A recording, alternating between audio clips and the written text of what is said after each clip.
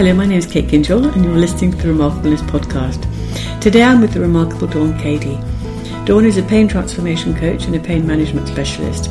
She's recently had her story published in Living Your True Story, a collection of inspiring chapters showcasing individual success and achievement, and also been nominated as a finalist in the Changemaker 2018 Altitude Awards.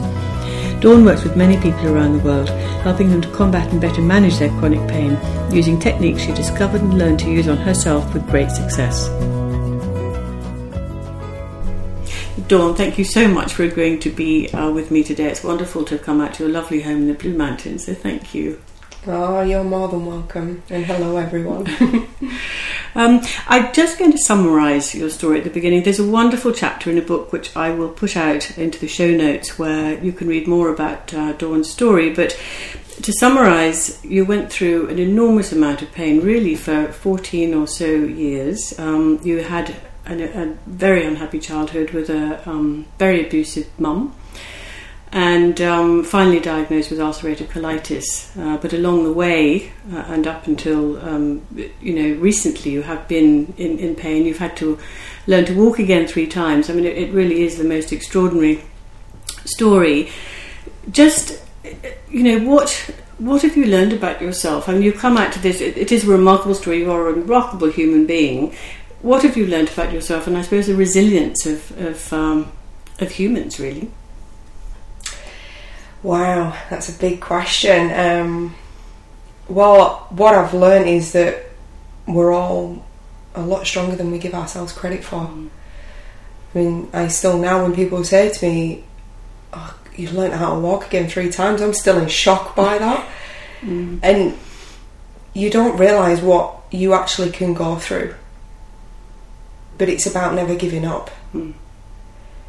You have to make that commitment to yourself at some point that you'll never give up, because that's how you get the power and the resilience. Yeah. That's what I learned about myself. And another thing that I learned, which is the mind and the body is one, and we're taught that it's not. If your mind is not in the right place, then your body will suffer. Yeah. And that's what I've learned. And I had no idea about emotions or the understanding of emotions. I didn't even know what emotional intelligence was until I went through this. And then I understood that all of the emotions that I'd experienced and suppressed throughout my entire life in order to survive was probably the root cause to most of my illnesses. Yes, because anxiety and stress has a massive impact on the way our cells behave, but That's also in our digestive system and all of those, therefore autoimmune, the immune system, and etc. Yeah. So, there was a point again not so long ago, and I mean you were in a wonderful, loving relationship now. You have a beautiful little boy. There was a point I read in the chapter that you really reached. Feeling suicidal because you felt you were useless to them, and was that actually the turning point? Was that the point of when you realised that you weren't going to do that? Was that the point of transformation, or had it been coming for a little while, where you decided, this life is not going to be like this. I'm going to change it. I'm going to get better. Yeah, this is when you reflect. And when you reflect on the past, and you're able to reflect on the past in a place of not reliving the story, that's when you learn. And when I looked back and started to go through the past without the trauma, there was signals and signs constantly. But I never took them. And when I was in the fetal position in the bed, that was the point of I was either going to go and end my life, or I was going to fight back. And that was the turning point. But there were many things that had happened prior to that, which were signals for me to hold on and not give up, but I ignored them. But it was at the point where I was ready to take my own life that was a turning point. Yeah. I think when we reach rock bottom, there's only, somebody else said that in another podcast, you reach rock bottom, there's only one way up. I mean, there's only one way to go, obviously, which is up. So what were the first sort of steps then that you took at that point? So the first step that I took was to listen there's a voice, and if you read the chapter, you'll get an understanding of the voice and how significant that was my entire life. It saved my life several times. And it was no different in this case. I listened to the voice, and the voice pretty much told me not to give up. It said that it wasn't true, and the things that were going around in my mind at that point was I was worthless, I was useless, I was making everybody's life hard. And the voice said it's not true. And holding on to that was the first step. And being alone with that, and when the thoughts came in of me being useless, was challenging them. And I didn't realise that I was actually using a form of therapy, which was quite ironic. I just followed my intuition, and it was to challenge anything that came up that was backing me to kill myself. And that's pretty much what I did. The thoughts were coming in, and I was saying, but is this true? And they would vanish and they would disappear. And I don't know how many hours I was in the room. It felt like hours. But I came out and I was a different person. I'd not spoken for days to my husband. I'd not spoken a word. I was distant. My eyes were dead. And I came out of the room and my eyes were awake. And I was staring at my husband and looked at him and I said, I'm going to be okay. So that was, I mean, it was whilst it had been a while coming, that transformation in the end actually happened, as far as your husband was concerned, almost in an instant, in a way. But that, I guess, that inner strength you'd had really since you were 7 years old, it kept you, it kept you alive, I guess, over the years. So, as you started, I guess, to heal yourself, what point did you think, you know what, this is something that I can do to help others, that I've learnt, you know, so much that that I can start making a difference to other people? This is bizarre. I started seeing a coach because I knew that if I didn't find a purpose and find something good out of what had happened, that I'd be wasting the second chance that I'd been given. That's the only way that I can describe it. And I had no idea what I wanted to do. I'd had various different jobs before. I was running recruitment projects for the government and things like that. So I had a pretty good job before all of the accident had happened. But through being in coaching with this guy, we had a conversation one day and he was trying to help me find my purpose. And he was training another coach up in the room, and he said, do you think that your purpose is to use the strength and the skills that you've used to reverse diseases and walk again? Do you think that that might be your purpose? And we all started crying. All three of us started crying. And he said, I think that's your purpose, Dawn, because if your purpose has to stir emotion up. And it still makes me feel emotional now thinking back at that, because I never knew that this was the path that I was going to go down in a million years. But reflecting back, I always wanted to help people with their mind. Right. I never understood. I blocked most of my childhood for protection, but when I was able to go through the traumas and have no actual emotional attachment and see them as, I don't know, as a third person, as an observer, I started to remember memories, and I can remember wanting to help people, but I never thought I was good enough to go to university. I never thought I was good enough to ever be a psychologist or work with the mind or help people. And that was a pattern which you'll see in the chapter, that not worthy.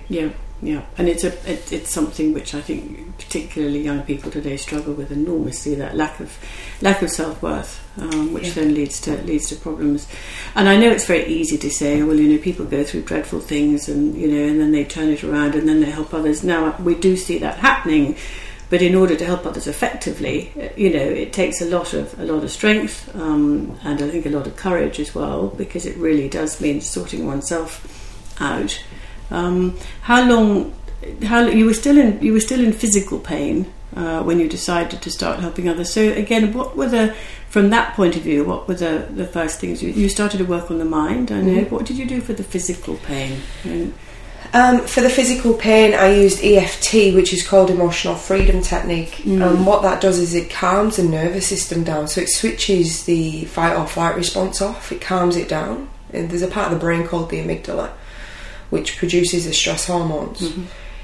When we have too many stress hormones in our body, we're actually hindering the healing process. So that is the imperative step of helping someone get out of pain, is helping them control it through knowing their own body and getting to know their own body and how they respond and react to things, and helping them through traumas, because we experience so many traumas when you're in chronic pain. And this is the thing, that unless you've been through chronic pain, you have no idea. And it's such a difficult illness. I'll call it an illness. It's a difficult illness to ever explain to someone who's never experienced it, because it takes your identity. You don't know who you are. You're a shell of yourself with it. And that's why I do this, and that's why I help people, because I know what it does and how it feels, and the isolation that it causes. That's probably one of the most damaging things, is the isolation, because no one understands what you're going through. And you actually can look okay. It's a bit like depression, isn't it? Chronic depression, where people who really haven't had it can have no, you can't, just snap out of it, as it were. It's a very dark place to come up from. Exactly. And it generally leads to depression, because it's depression through isolation. And I know we talked about addiction to medication, and I know you had been on enormous how many pills were you taking a day? 13 a day. Yeah. One hears about it through celebrities becoming addicted to medication, that sort of thing. It's an increasing problem, is it? Yeah. Massively. So what is the answers to that, and how quickly do people get addicted to medication? I know it's quite generalising question, but well, the interesting thing is, generally everything that happens in the US slowly ends up in the UK and Australia and New Zealand. In the US, it's a massive epidemic, is addiction to opioids, because of the simple reason it is people injure themselves, they get hurt, they take the opioids to cope with the pain, they then become addicted because it's a form of escapism as well as the pain relief. And opioids, just explaining, that's like... So opioids is the hardcore. Okay. Yeah, it's the hardcore painkillers. It's such as Targin, Lyrica, Tramadol, Endone, those so kind of... they are prescription They're all ones. prescription ones, yeah. So it's the next level of painkiller, not the things that you can buy over the counter. And they're generally the ones that are actually addictive. And in the US, what happens is their insurance lapses because they can't afford to pay their insurance because they're no longer working. Painkillers in the US can range between $10 and $50 a tablet, depending what they are. It's astronomical. So if you think about it, if you cannot afford to pay for the drugs, and I know that won't happen here, but it's still a mild form of it will happen. If you can't afford those drugs, you will turn to street drugs because it's cheaper. That's what's happening in the US at the moment. And I know that it won't get to that extent here. However, when people are not getting enough of a relief from the opioids from the doctors, they start taking more, and they start then shopping. So it's called shopping, and they go to different doctors' surgeries to fill out the scripts, and that's when it becomes lethal. And that's where addiction comes in many forms. And the addiction that I had wasn't with the actual taking of the tablet, it was the escapism. So we weren't actually trying to numb the pain at that stage so much? Honestly, the painkillers a vast majority of the time, because it was nerve pain, because I have damaged nerves, it wasn't really doing anything. It'd take the edge off sometimes, but it was the escapism of not being able to think and realise how terrible my life was. That's the addiction that I experienced personally, and I think that quite a number of people experience that as well. And that's what I want to help people be aware of. Yeah. So in that respect, really, it's like addiction to alcohol and to other sorts of drugs too. Yes, it's the escapism that you're trying to achieve at the end of the day. Exactly right. Exactly right. Yeah. So just we talked about EFT as being some of the other techniques. Now, I know you also talked about, on your Facebook Live, talked about nutrition as well. Do you talk to your clients about things that, magnesium, perhaps, things like that? Yeah. I talk about many different things. Yes. My objective when working with people is to give them everything that I know in a pace that they're able to action and absorb. Mm-hmm. Because it's okay when we go to these workshops and things are brilliant, but we go away with all these actions and no way of implementing them. Mm-hmm. And that's the importance of having someone help you get out of pain. Is it's overwhelming enough trying to deal with everyday life as well as trying to bring in new techniques and things like that into your life. Mm. And so what are the sorts of things that people are coming to you for? What are they coming to you with? Pain from long-term illnesses, and I assume it's emotional pain as well. And this is a really interesting part of pain. Western medicine deals with pain through symptoms and looks at symptoms, and they can only look at certain areas. So there's specialists in certain areas of the body, and there's physiotherapists who specialise in certain areas of the body as well, which is imperative and important. Yeah. But pain is your body's way of communicating to you that there is something wrong. Yeah, yeah. That's predominantly what it is, and that pain can come out migraines, headaches, back pain, neck pain, disease. It can come out in so many different ways. But the fundamental thing behind it is your body is saying, I am not coping, I need help. And that's the important message that I want to get out to people, is pain is your body's way of communicating. And when you find out what the root cause is, the symptoms will reduce, if not disappear, when you find the root cause and help the body to heal. The body wants to heal, it just can't sometimes, and it needs your help. Yeah. Be that through nutrition, be that through mindset, be that through coming off of painkillers and allowing the body to no longer be bombarded with drugs that it has to break down. There's so many different ways as to why people are not getting out of pain, and it's finding that, and then finding the root cause as to why the pain started in the first place. Yeah, yeah. That's how you get long-term relief. Yeah. And you were also talking, which was fascinating, about the energy around. Can you explain a little bit more about that? Yeah, it's when I explain this to my clients, and when I learnt about this through studying, because it's not actually documented anywhere as one theory, but it makes logical sense when someone tells you it. We wake up on a morning with energy, and that energy that we have has to do absolutely everything. Every function that your body goes through, processing food to your heart beating, to cells rejuvenating, regenerating, for you to actually do a task, for you to think. So every thought that you have, say for example, may take 1 to 2% of energy away. Now that's not thoughts of you thinking that you're great or you're brilliant, because they actually don't take anything away from your energy, believe it or not. No, they lift your energy up. They lift your energy up. That's right. It's the berating thoughts which most people think when they're in chronic pain.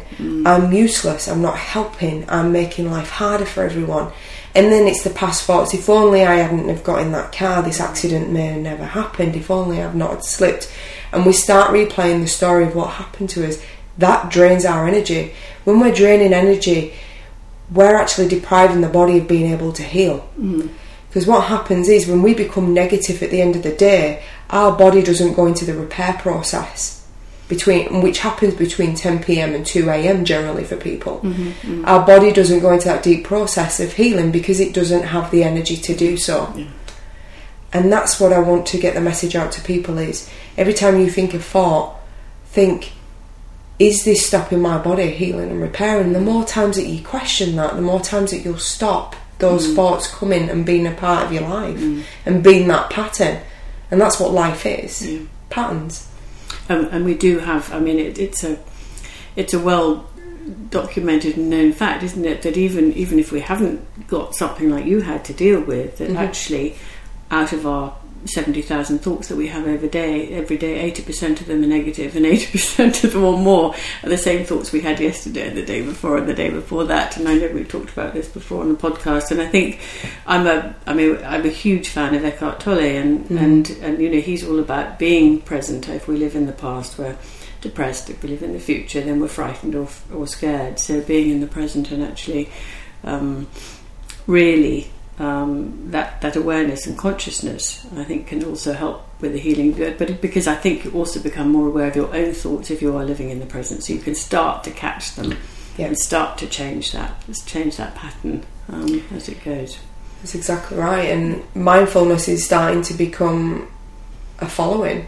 A lot of people are starting to realise the benefits, especially with anxiety and stress. If you live in the present, you've got less chance of stress ruling your life. And that's one of the things that I help people with, is to teach them that they're in control of the body. We believe that we have no control, and it's a piece of machinery that's highly intelligent that we have no control over, and it does what it wants. It's so not true. It is highly intelligent, don't get me wrong, and it's highly complex, so we don't need to be. But we have control over it through simple action, such as breathing. The importance of breathing is incredible. And the present moment, once we're in that present moment, then we stop focusing on the past and the future. And when we stop focusing on them, we reclaim our energy. And it's all about these bite-sized things. Once you start to make these little changes, it's not drastic, dramatic changes. It's small adjustments to your life and an understanding. If we understand why we're doing something and it's explained to us how the body works, and you're given evidence that you're in control, then you will make those changes. But if people just dictate to you and tell you that you need to do this, you need to do that, this is what you need to do, you will never take that on as part of your life, because you don't understand why you're doing it. Yeah, exactly. And you can't build momentum without having the knowledge. And that's important. Yeah. I'd love to know a little bit more about. I mean, I've heard people talk about EFT often, and I've never actually investigated it myself. I haven't used it, but but that's obviously something that helped you a lot. Massively. Yeah. How did you come across it? Did somebody tell you that was something you had to do, or were you looking for what was the how were you introduced? This is the beauty of life. I was sat on the sofa in pain, thinking, I don't want to go and get a painkiller because I know that they're not working. And I'd questioned it. And I picked up my phone and I googled natural pain relief. Oh, right. And just as I was googling natural pain relief, an email popped into my inbox that said natural pain relief. Oh, so the universe really. And I was like, wow, what on earth is this? So I clicked on the email, and the email was it wasn't actually to have an EFT or emotional freedom technique or tapping, whichever you want to call it. It wasn't to have a session with someone. It was actually to become an educator. Interesting. Which was very interesting. And I bought the course not to ever educate anyone. That was not my intention. But I was like, if I'm going to do this, I need to know why it works. I don't know why I came to that logic, why I didn't want to just go see someone, because that would have been the easiest thing to do, but it wasn't. What came to me was this course of learning how to be an EFT practitioner. And now at that point, I didn't have the capacity or capability of learning anything, because I was in a haze with all the drugs and the pain. But what I did have was the capacity to watch videos online of how to do it. So I downloaded the course and tried to read the material, and that did not happen. But they had diagrams. And then from the diagrams and the understanding behind it, I then was able to watch videos of how you actually do the movement. And I just kept practicing the movement. And the movement is you're actually tapping on meridian endpoints, which calm the nervous system down. So it's a bit, I mean, is it the same points that you would use acupressure points different? Yeah. Or is it similar? Very similar. But you're able to do that for yourself, basically. That's exactly right. It's very, very similar to acupressure, but it's different in you don't press it, you actually tap the points. And so I found that really bizarre. And I started practicing, and I did minimal because I didn't have the capacity to even think about the words I needed to say. And this is a thing that people struggle with. They don't know what to say. And I want people to understand that it doesn't matter what you say, it's the intention that you set and the thing that you focus on when you're doing it. Mm-hmm. So all I used to say was, this pain, why won't this pain go? I want this pain to go. It was pleading. Mm. And it would reduce. I would start with a 9. I'd mark the pain out of 10 and it'd be a 9. It'd be horrific sometimes. And I'd get it down to a 7. Mm. And I know that might not seem a massive shift, but I was no expert. I had no idea what I was doing. And I still was able to reduce my pain better than any painkiller that was in my drawer. Mm-hmm. Which led me to think, if I can do that with not knowing anything, then I can then start to come off the painkillers. So every time I went into the drawer, I would tap. I'd get up without realising, and I'm opening the drawer to get a painkiller out. Because it was such a habit. Mm. It was a habit, and it was like, I want to escape without even knowing that I was doing that. And I'd go to the drawer and I'd stop myself and go, no, I have a better tool than that. And I'd start to tap, why do I want the painkillers? I don't want the painkillers. Why am I getting the painkillers? And then I'd just say the judgment around me wanting the painkillers. The nasty things that were going on in my head. You're a druggie, you're pathetic. And I'd tap on them. Mm-hmm. And then suddenly I was like, I don't want a painkiller. Mm. And that's how it started. Mm. I didn't just suddenly wake up and go, I'm free of pain because I've used this tool. It was just trial and error with things. And I guess thinking about it, your focus completely shifts, doesn't it? If you're focusing on the tapping, but you're also, with the tapping, has to come focused thoughts, as opposed to just letting the thoughts come into your head too. So it's again, it is changing the thought pattern too. Mm. Mm. Yeah, it's incredible because you can do tap and rant, which is a good one with anger. Mm-hmm. So I'd get angry sometimes. And I didn't even realise that was a technique until about a year ago. Right. But tap and rant is a technique that people use. Mm-hmm. And I was tapping and ranting because I was angry that I was told that I'd never get out of pain. This was my life. I was going to be disabled. And none of that was true. Mm. And I believed it. And I allowed that to rule and ruin my life. Mm. And I was angry. Mm. But through anger, you can't heal. You can't heal when you're angry. No. So I needed to get rid of that anger, and I did that without even knowing. Yeah. And you're teaching. You're teaching people through your counselling sessions. You do one-on-one sessions, don't you? That's the way you work. And they don't have to be physically in your presence. You do them distance and on Skype. That's right. So I've got clients all over the world. I do one-on-one up in my practice in Blackheath, and. With the Skype sessions or Zoom, if Skype's being unstable, which it sometimes is, it's about being supported. It's the way I look at it is how to get out of pain. Is the first step is hope, and I help people have hope because I've done it. Mm-hmm. I don't need to do anything to help people have hope because they know that I've done it through the languaging and the understanding of what they're going through. I can meet anyone where they are because I've experienced it. Yeah. From hope becomes faith. When you start to implement things and you see subtle changes, you start to believe, I actually can get out of pain. It's not hope anymore. I know that I can get out of pain. I have the faith.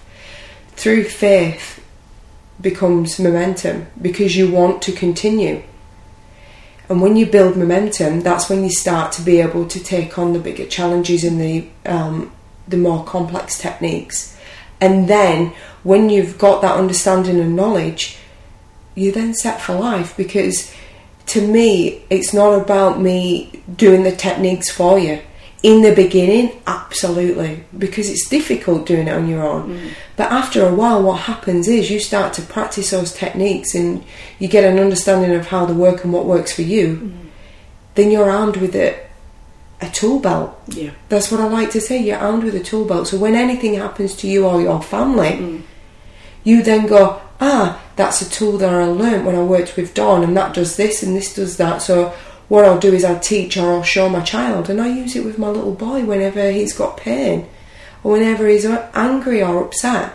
We do tapping together, or we do one of the other techniques together, and he's a different boy, a completely different boy. He was affected massively by what I went through. How old is he now? He's 4.5, but he was affected massively.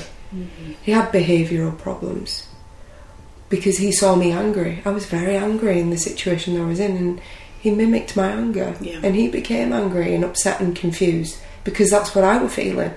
And he was around me 24/7. Of course.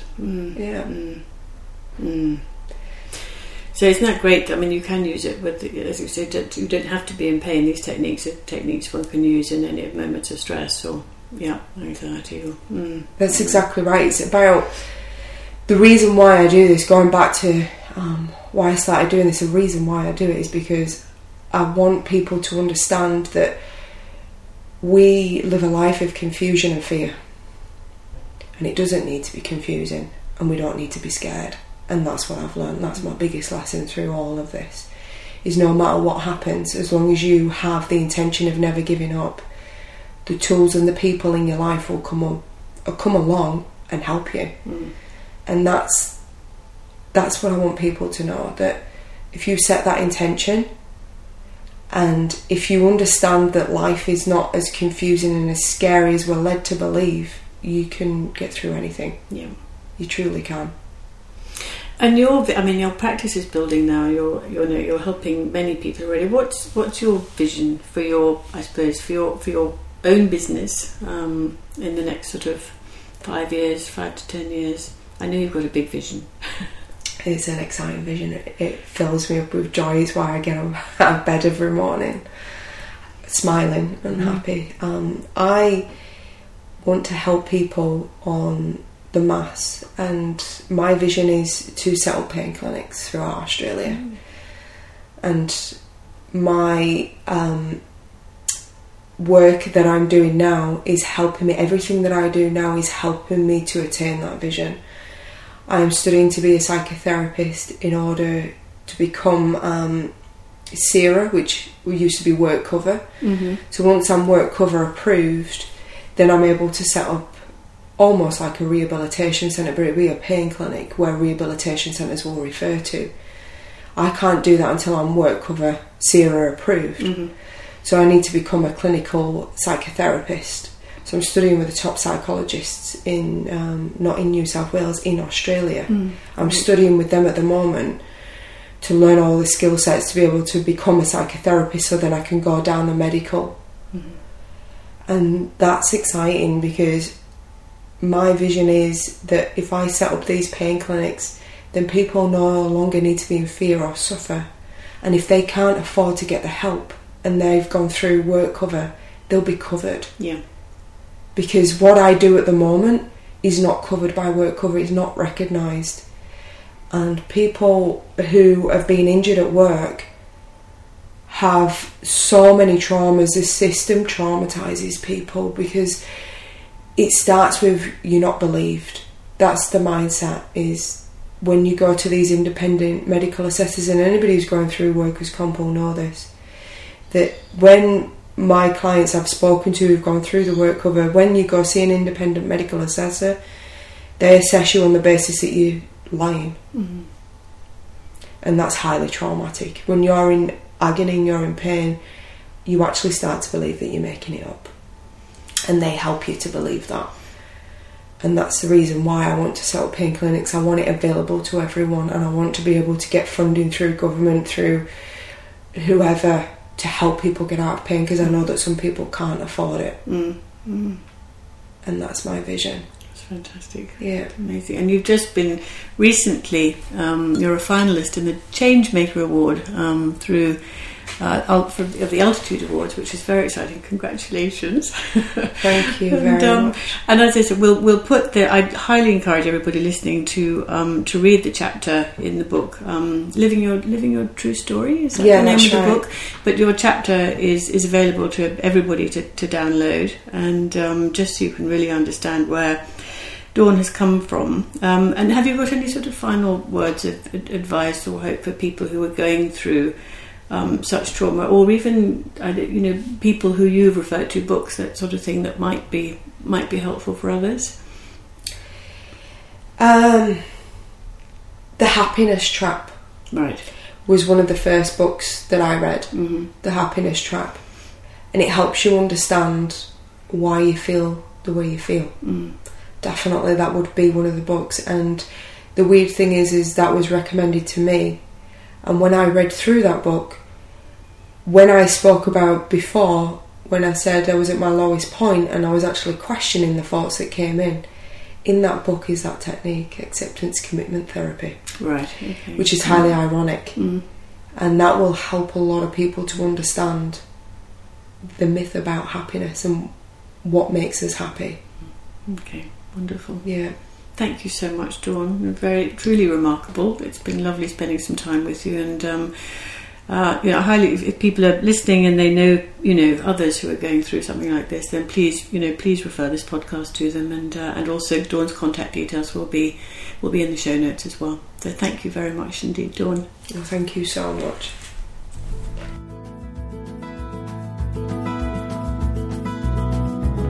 Thank you for listening to the Remarkableness podcast today. If you'd like to contact Dawn, then you can go to her website, which is www.dawncady, which is cady.com.au. And if you'd like to download and read the chapter of her story, then there'll be a link on the show notes, which is on our website, www.theremarkablenesspodcast.com, where you can actually click on a link and download that chapter for free, which I highly recommend doing. Thanks so much for being with us, and I'll see you next time.